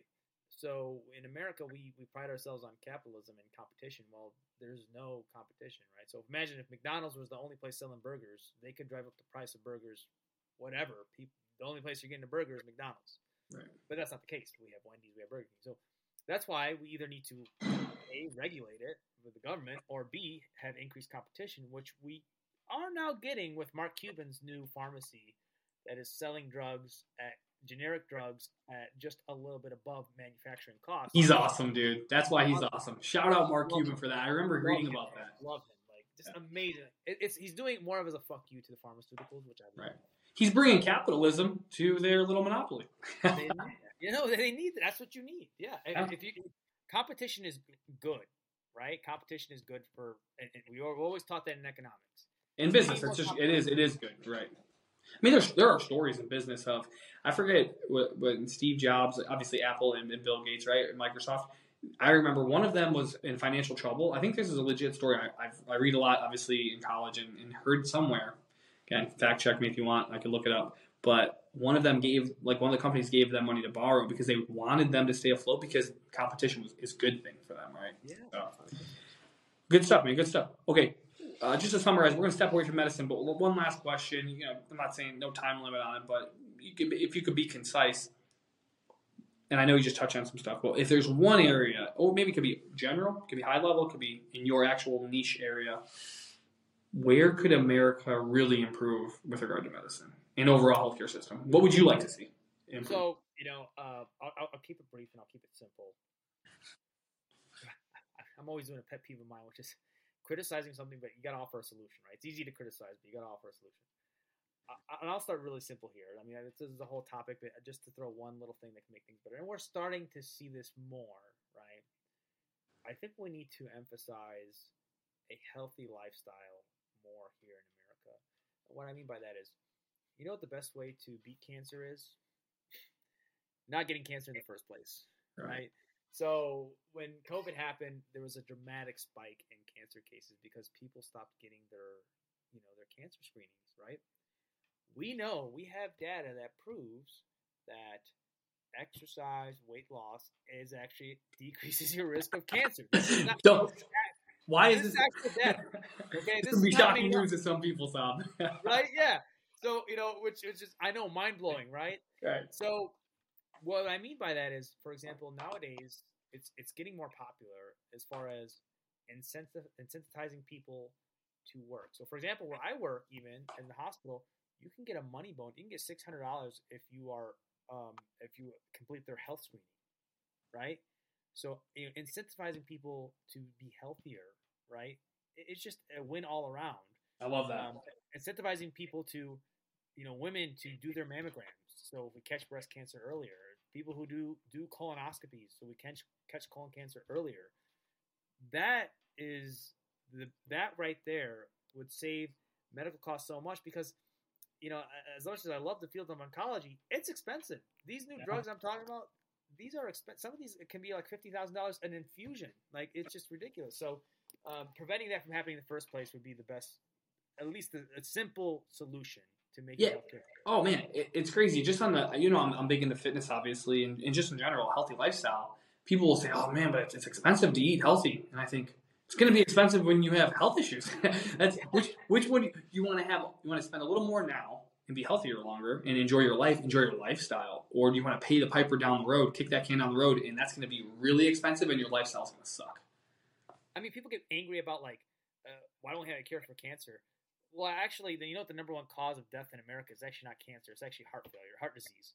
So, but we don't see people getting crazy about, we gotta control diabetes better. We gotta, control, limit Krispy Kreme donuts. Like, we don't see that. But that is an easy fix that we can do to make healthcare better here in America. I was talking to someone recently, and I'm not going to name them. It's not someone in my life, and they were talking about how, again, put it into perspective. It's January in the Chicago area of Illinois, and we haven't seen the sun in a while, and it's cold. And this person works, and they're talking about all their health issues and their anxiety and not feeling well. The first question I ask, when was the last time you were outside other than just going to work? Oh, not much. Been sitting around a lot. Okay. When was the last time you exercised? Probably in the summer. I went for a walk. Okay. Have you been hydrating, right? And nah, a little bit, but it's hard. And you just go down that list, right? And then they wonder why they don't feel well. Yeah. We're human beings. We're not meant to do that. We're meant to just go for a 5-minute walk. You'd be amazed. Eat a good meal. Go for a walk. Break a sweat once a day. And I mean, it's not complicated, but I don't know. I'm not a doctor. I do have empathy when I think about doctors. They're so busy. They got so many patients. I'm sure it's hard to I get it, and I just imagine you've got the medicine that you kind of get. I'm not saying you get pushed to put people on, but sometimes I'm like, man, tell these people to hit a treadmill, go to the gym, go for a walk, go for a run. All the time, bro. Right. And all the time. Actually, if a lot of doctors we are I think sometimes we get this misconception that we want to push. I always tell people, I don't want to give a medication unless it's absolutely necessary. Not every doctor's like that, right, Sab? I mean, a good amount of them are. Right? Okay, good. Well, that's good to know. Some of them might be busy where they're like, you know what, I'm just going to give them this medication. It's easier. So the way I'll describe it, it's easier to just prescribe a medication than it is to take the time to counsel, educate, and reassure your patient. It's way harder to not prescribe that medication from our standpoint, right? We got 15 minutes to see this patient. It's busy. We got charting to do, orders to put in, deal with BS insurance companies. It's a busy day. It's a hectic lifestyle, right? If somebody's complaining about, I don't know, right? So, for example, osteoarthritis, it's easy to just give them a medication for pain meds. It's hard to be like, hey, man, if you lose weight, guess what? That's less pressure on your knees, and you'll feel better. And talking to that and making a diet plan and counseling on that takes more time. That takes more effort from our standpoint. So that's just the way it is. Well, I'm happy to hear that because, again, anyone listening, we're on Adams Plus One. We got Sab here. We're talking about a lot of things in medicine, the improvements we want to see. And right now we're really hammering on the point about how doctors go about prescribing medicine over just a lifestyle change, healthy lifestyle change, right? The conflict there with the 15-minute window that you have with a lot of these patients, the easy route, the hard route, kind of reminds me, I don't have kids. We're going to talk about you having a kid. Your kid is being annoying. You have a long day. You got to just focus for 20 minutes. You just give them the iPad, right? Yeah. Here's the iPad. Just go away from me. I need to get this done, right? That's the easy way. The hard way is to show them up, to train them, condition them to have patience. Right? So that's how I see that analogy. I love that. Now, let's transition. One more professional question. Do you plan on working as a doctor for the long run at this moment? It's going to change. Can you see yourself venturing off? Because, eventually, right, you're going to be financially secure earlier than most people, right? We know that. I can look up how much the average is, right? We don't have to beat around that bush. Or could you see yourself? I think we talked at a wedding. You mentioned you were going to grind, and then you wouldn't be surprised if you stepped away. Could you see yourself doing something else? Could you see that at this moment? Good question. So You're absolutely right. Financially, I mean, compared to what my dad's salary was all his life, it's people get so greedy. I'm gonna be very blessed and fortunate. I think for me, Hey, but you've worked very hard for it too. Let's not. yeah. I think the ultimate goal financially for anybody is to reach a point where you work not because you have to work, you work because you want to work. So I always, Ben, our good friend, he asked me, like, would you work if you won the lottery? I said, yes, I would. And what I mean by that is I love what I do. I love being a doctor. I love the physician. I love the, meeting patients, having this close relationship, special relationships. The people I've met, it's just incredible and affecting people's lives. But what I would do is instead of having to rush 15 minutes and because of the business aspect, I would open my own clinic. I'd be like, I'm going to spend an hour with each patient. I'm going to take my time. I'm going to help them. I'm going to ask them how they are, how their kids are. I'm going to help people. I would work to help people because that's what I want to do. So, for me, I want to grind in the beginning, but eventually, I want to reach a point where I would still work, but I would do it because I want to work, right? I want to help people. And have more control over the pace, too. Yeah, and another thing, too, is, the amount of hours I have spent studying. It would be a shame to, it's a shame to throw that knowledge away, right? To go Absolutely. Because the saddest thing in life is, wasting talent. You don't want to waste your knowledge to help people, to make, to help people treat people with this very serious condition such as cancer, that I would always want to work, but I would want to do it on my terms. Absolutely. Speaking of taking knowledge, using it, helping someone, mentoring someone, sounds a lot like what you're going to be doing here very shortly for a very long time, at least for 18 years. So, tell me what it's like at this moment. You're about to be a dad. When's the expectation date, and how are you feeling? June 19th. Congrats, brother. Hey, that's close to Father's Day, dude. Yeah, it is. Hey, that's the gift that keeps on giving for you, man. I'm gonna have a son. Son, okay. Man, just so many thoughts. Terrified, excited, happy, nervous, all in once. When I found out, I was just so couldn't think. Just couldn't think. I think for me, I'm looking forward to it more than anything because I want to. It's funny because what I want to do is I want to become like my kid's best friend. Right. Of course I want to be a father figure with him, but I want to, take him to games and have fun with him and talk sports and everything. And at the same time, right, be a father figure where I want him to become his own man, right, and become a good man, right, and become a good man where he treats people right, he does the right thing. I'm not even talking about like I don't care what he as long as it's not legal, obviously. I don't care what he does for work. I just want him to become a good person, right? Yeah. And I'm like, man, I gotta be better. I gotta be a better person so I can be a role model for him, right? Absolutely. Because we always look at our fathers, and I always look at my father. And I'm like, man, I had such a great dad. That how do I become what he became? Right? He sacrificed so much for his kids that I'm like, man, I hope I can do the same thing. So. It's going to be a challenge, and it's going to be everyone I talk to who's a father. I've been asking them, and they say it's the best thing in their life, and I can't wait, man. I'm just head over heels. The best thing in my life right now is my wife, and now having a child, a son. It's just going to be the best thing ever, and I can't wait. No, man, that's amazing. That's so well put. And going back to something you said earlier, this doctor that doubted your ability to become a doctor and get matched. If any person doubts how great of a father you're going to be, if you're going to be able to pick up the mantle and carry what your dad did and improve that legacy, if there is someone out there that did that, I promise you will be able to send them text messages down the road and say, average dad, what? Average dad, what? Because I have no doubt in my mind that your kid will be a great person because they're going to see a great role model. So that's all you want. That's all you want. You just. I'm excited for you. More people like you. I always think about this. great people need to keep creating, right? Create more. So like when I see someone like you having a kid, and that's not that, hey, everyone should do what they want, but it's exciting because I now know it's going to grow up in a great home. This person, your kid, and hopefully, it adds more value to the world, right? And so that's awesome. Tell me how the wife's doing right now. She's great, man. She's She's healthy. Everything's good. Healthy. Everything's good. So a question, how's this work, bro? Like, you're going to be at work, your wife's going to have the baby come on in, like, if she, for water breaks, you're just going to have to walk on down and... it's funny. So I'm a doctor, obviously. My wife is just finishing up nursing school. She takes the NCLEX soon, so she's been studying for that. It's the like board exam for nurses.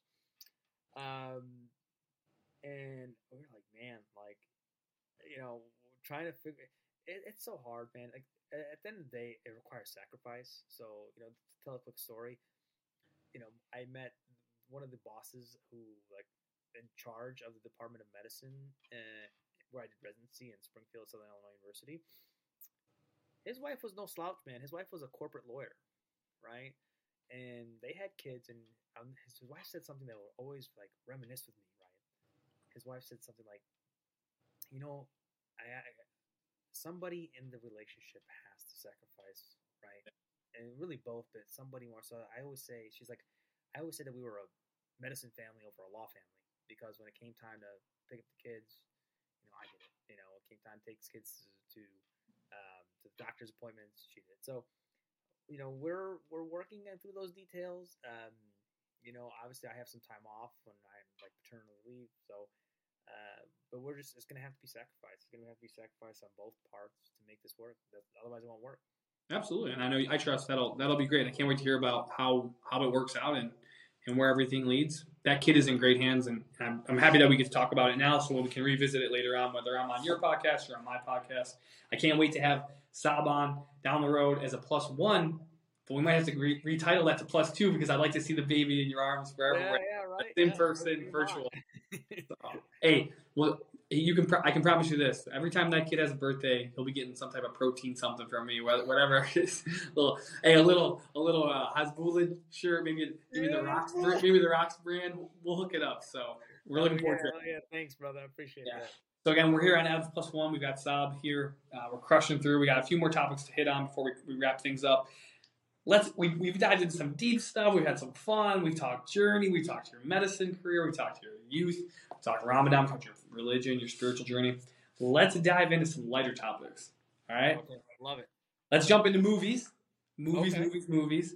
I love movies. I texted Saab before and said, dude, send me your list of favorite movies so we can chop it up on those. So the one that I chose, I want to talk about because I'm a Star Wars nerd myself. So, all time Star Wars favorite Jedi. Who is it? Why? Go. All right. So, I'm not gonna lie. This was probably the toughest topic that we're. Toughest topic. Not about being a dad. Not about anything else. Toughest topic, easily. Okay, so I'm making this list as like if I was making a starting 5, right? This man always relates to basketball, dude. Can't stay away from the game. Who would I want, right? All right, so no particular order. Or do you want it in order? No, dude. Hey. You're the star of the show.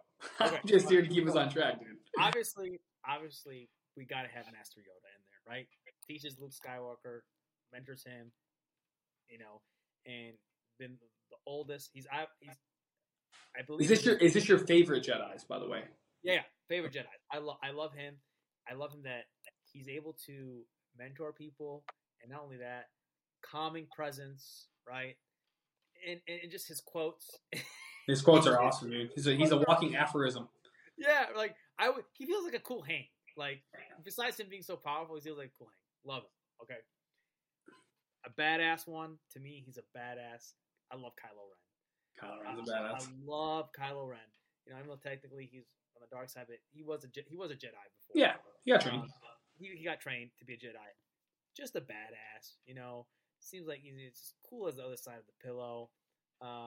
Just love him. Lightsabers, badass. Love it. Other ones. I ain't gonna lie. he's not a Jedi, but Darth Maul's a badass. Badass, dude. Oh my God, Darth Maul with his lightsaber, the dual lightsaber. Oh my God, I mean, love him, and I love my man Liam Neeson was a great Jedi. Qui-Gon Jinn, amazing. Yeah, I loved him. And then the last one, I think I have to go with it. Not a Jedi technically, but I'm just gonna throw him out there. I gotta give him some love. My man Mando, bro. We gotta love Mando, bro. Mando is amazing, bro. That's your guy. Okay. New season's coming up shortly. Watch it. It's gonna be amazing. Awesome. Okay. One word answer, one word reply. I'm gonna ask a question and then let me give you some more background for context. Most powerful Jedi to you. I know they actually can rank them. Most powerful Jedi to you, and here's the scenario. Okay, it's like when you say who's the best quarterback of all time, and then someone goes fourth quarter. Who do you want? Right? Okay. I'm gonna give you a scenario. You're on the ground. You look up. You're stumbling on your back, and you see Darth Sidious walking at you. He's about to force lightning you. Right? And you know that when you turn, there's only one Jedi there to protect you and take this man out. What Jedi are you like? That would make me feel the most confident. Like, I'm good. Who is it? Who's most powerful to you? In that moment. We'll use that as context. Obi-Wan. Obi-Wan, really? Dang. You know what? I was going to bed last night. I was like, man, I wonder what he's going to say about Obi-Wan because it sounds like, well, we see him get beat by Dooku, but it's like, this man's a Sith fiend, dog. Hey, man, Obi-Wan defeated Anakin, right? He defeated him. You saw it, right? Young Anakin, too. And he could have killed Anakin back then. He obviously didn't do so, right? So Obi-Wan, to me, man, and he's responsible for, granted, making Darth Vader, but he defeated him. So I would want the guy who defeated Darth Vader. Awesome in Disney Plus, by the way. That new that moment, bro, between them was one of the best. I love what they did there. We got a few more things. One more. Okay, another one word. Favorite Star Wars movie of all time? One word answer. What you got? Empire Strikes Back. Got it. Love it. Okay. Best scene from the movie? Obviously, it's the most common one. Luke, I am your father. Oh, yeah. Great scene. Okay. We got two more things to go through. Rank your top 5 songs to train to in the gym. Okay. Top 5 for 8, from 5 to 4. Go ahead. 5. Okay. 5. Remember the name, Fort Minor. 4. Roots, Flow Rider.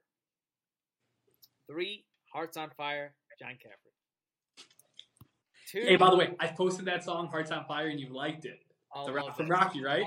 Rocky 4, bro. Rocky 4. Listen, best training montage in any movie of all time, Rocky 4. It's not even close. I don't want to hear it, man. It's Rocky 4, and for the young buds who haven't watched Rocky 4, please watch it. That's the first thing you should do tonight is watch Rocky 4. Beautiful symmetry. The guy's running on an incline treadmill. He's running on the snow. He's doing the overhead press with the barbell. He's doing it with like them on the thing, right? Like everything he's doing, the tricep extension he's doing with, it's just like it just shows that grit, right? I love it. I love it.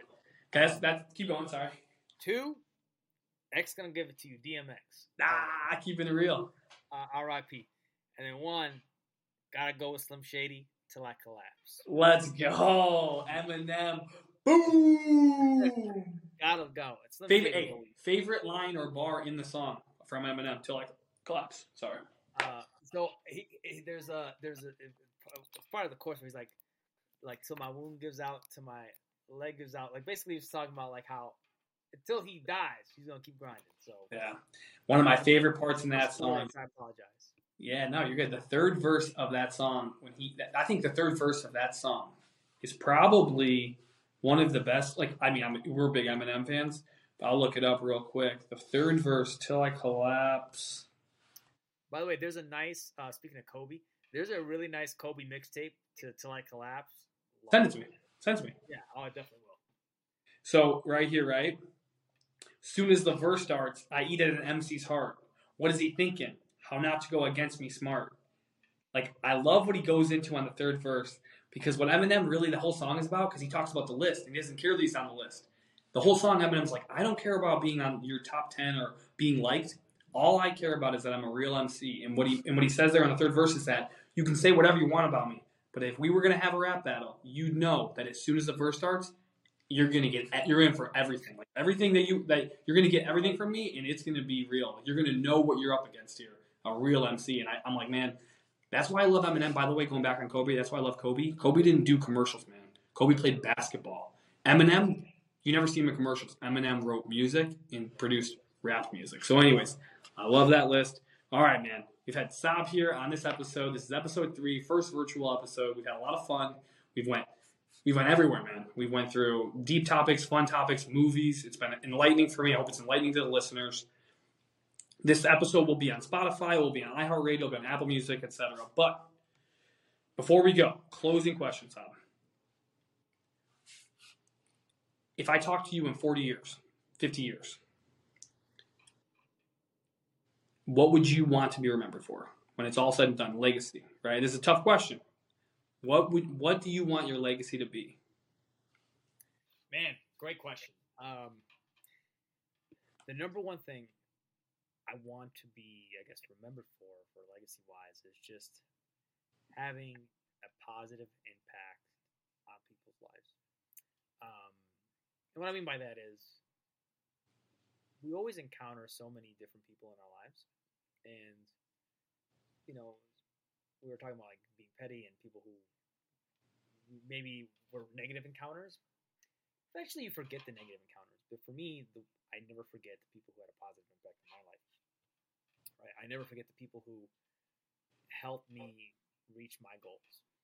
And I want to pay it forward. I want to help people younger than me reach their goals. Help people who are, professionally in the field of cancer, struggling through something so serious. Help them, get through it.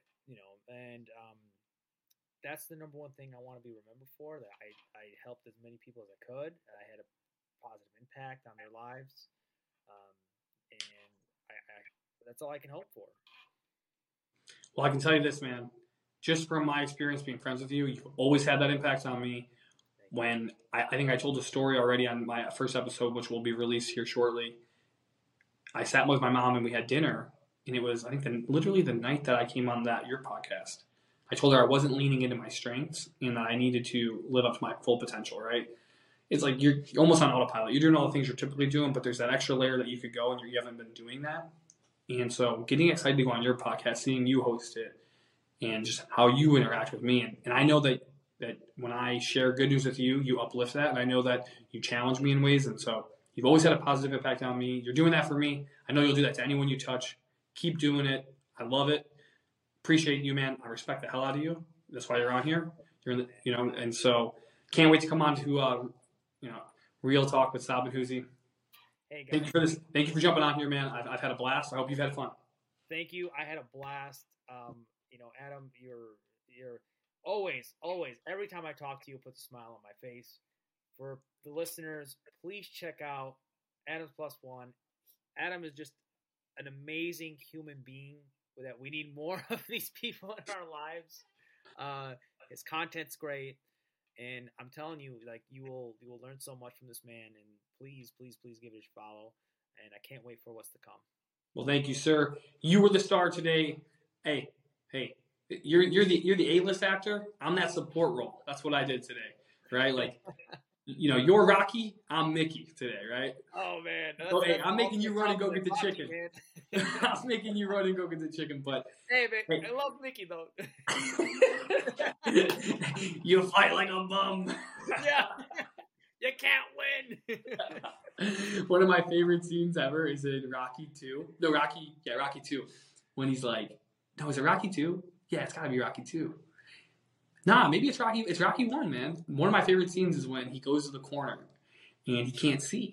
And he's like, Mick, I can't see. You got to cut my eye. He goes, you don't want to do it. He's like, nah, cut me, Mick. So they cut his eye, right? He goes out there the last round and he finishes. But I just love that scene. He's like, I can't finish, man. I can't see. But before that round, the 14th round, when he gets knocked down and Mickey tells him to stay down and he gets up, dude. One of the best moments in any movie because the night before he knew, I'm not going to beat this guy. but no one's ever went the distance. I'm just going to go the distance. When I think about winning in life, right, it's you start small and you just take small steps and get better. And so his first goal was, I'm just going to finish the fight. I don't care what happens. I'm not going to quit. And the first step to becoming a winner is don't quit. And Rocky, literally, the way they wrote those two movies back to back was the first time he just didn't quit. And then the second time, it's like, now that you haven't quit, now you can go for the win. Now it's time to change the gear. I haven't quit. I've stuck with it. Now I'm going to go and beat this guy. I think that's what you can do with anything in life, right? Just don't quit. Quit tomorrow. Go one more, right? So keep it up with your podcast, dude. I love what you're doing. Can't wait to come on. Please have me on soon because, hey, 100%. Bears free agency's coming up, bro. Baby. Bears offseason. Like I said, biggest offseason in Bears history. Can't wait to see what happens. Hell yeah. Thanks for coming on, Sab. Again, guys, you'll catch this episode on Spotify, Apple Music, and iHeartRadio. Adams Plus One, episode 3 with Sab. We had a great time. Virtual episode. Tell your wife I said, keep going, keep doing well. All the best wishes. I'll talk to you soon, Sab. I say hi, and hopefully we'll see each other soon. Absolutely. See you later, brother. Take it easy. Peace.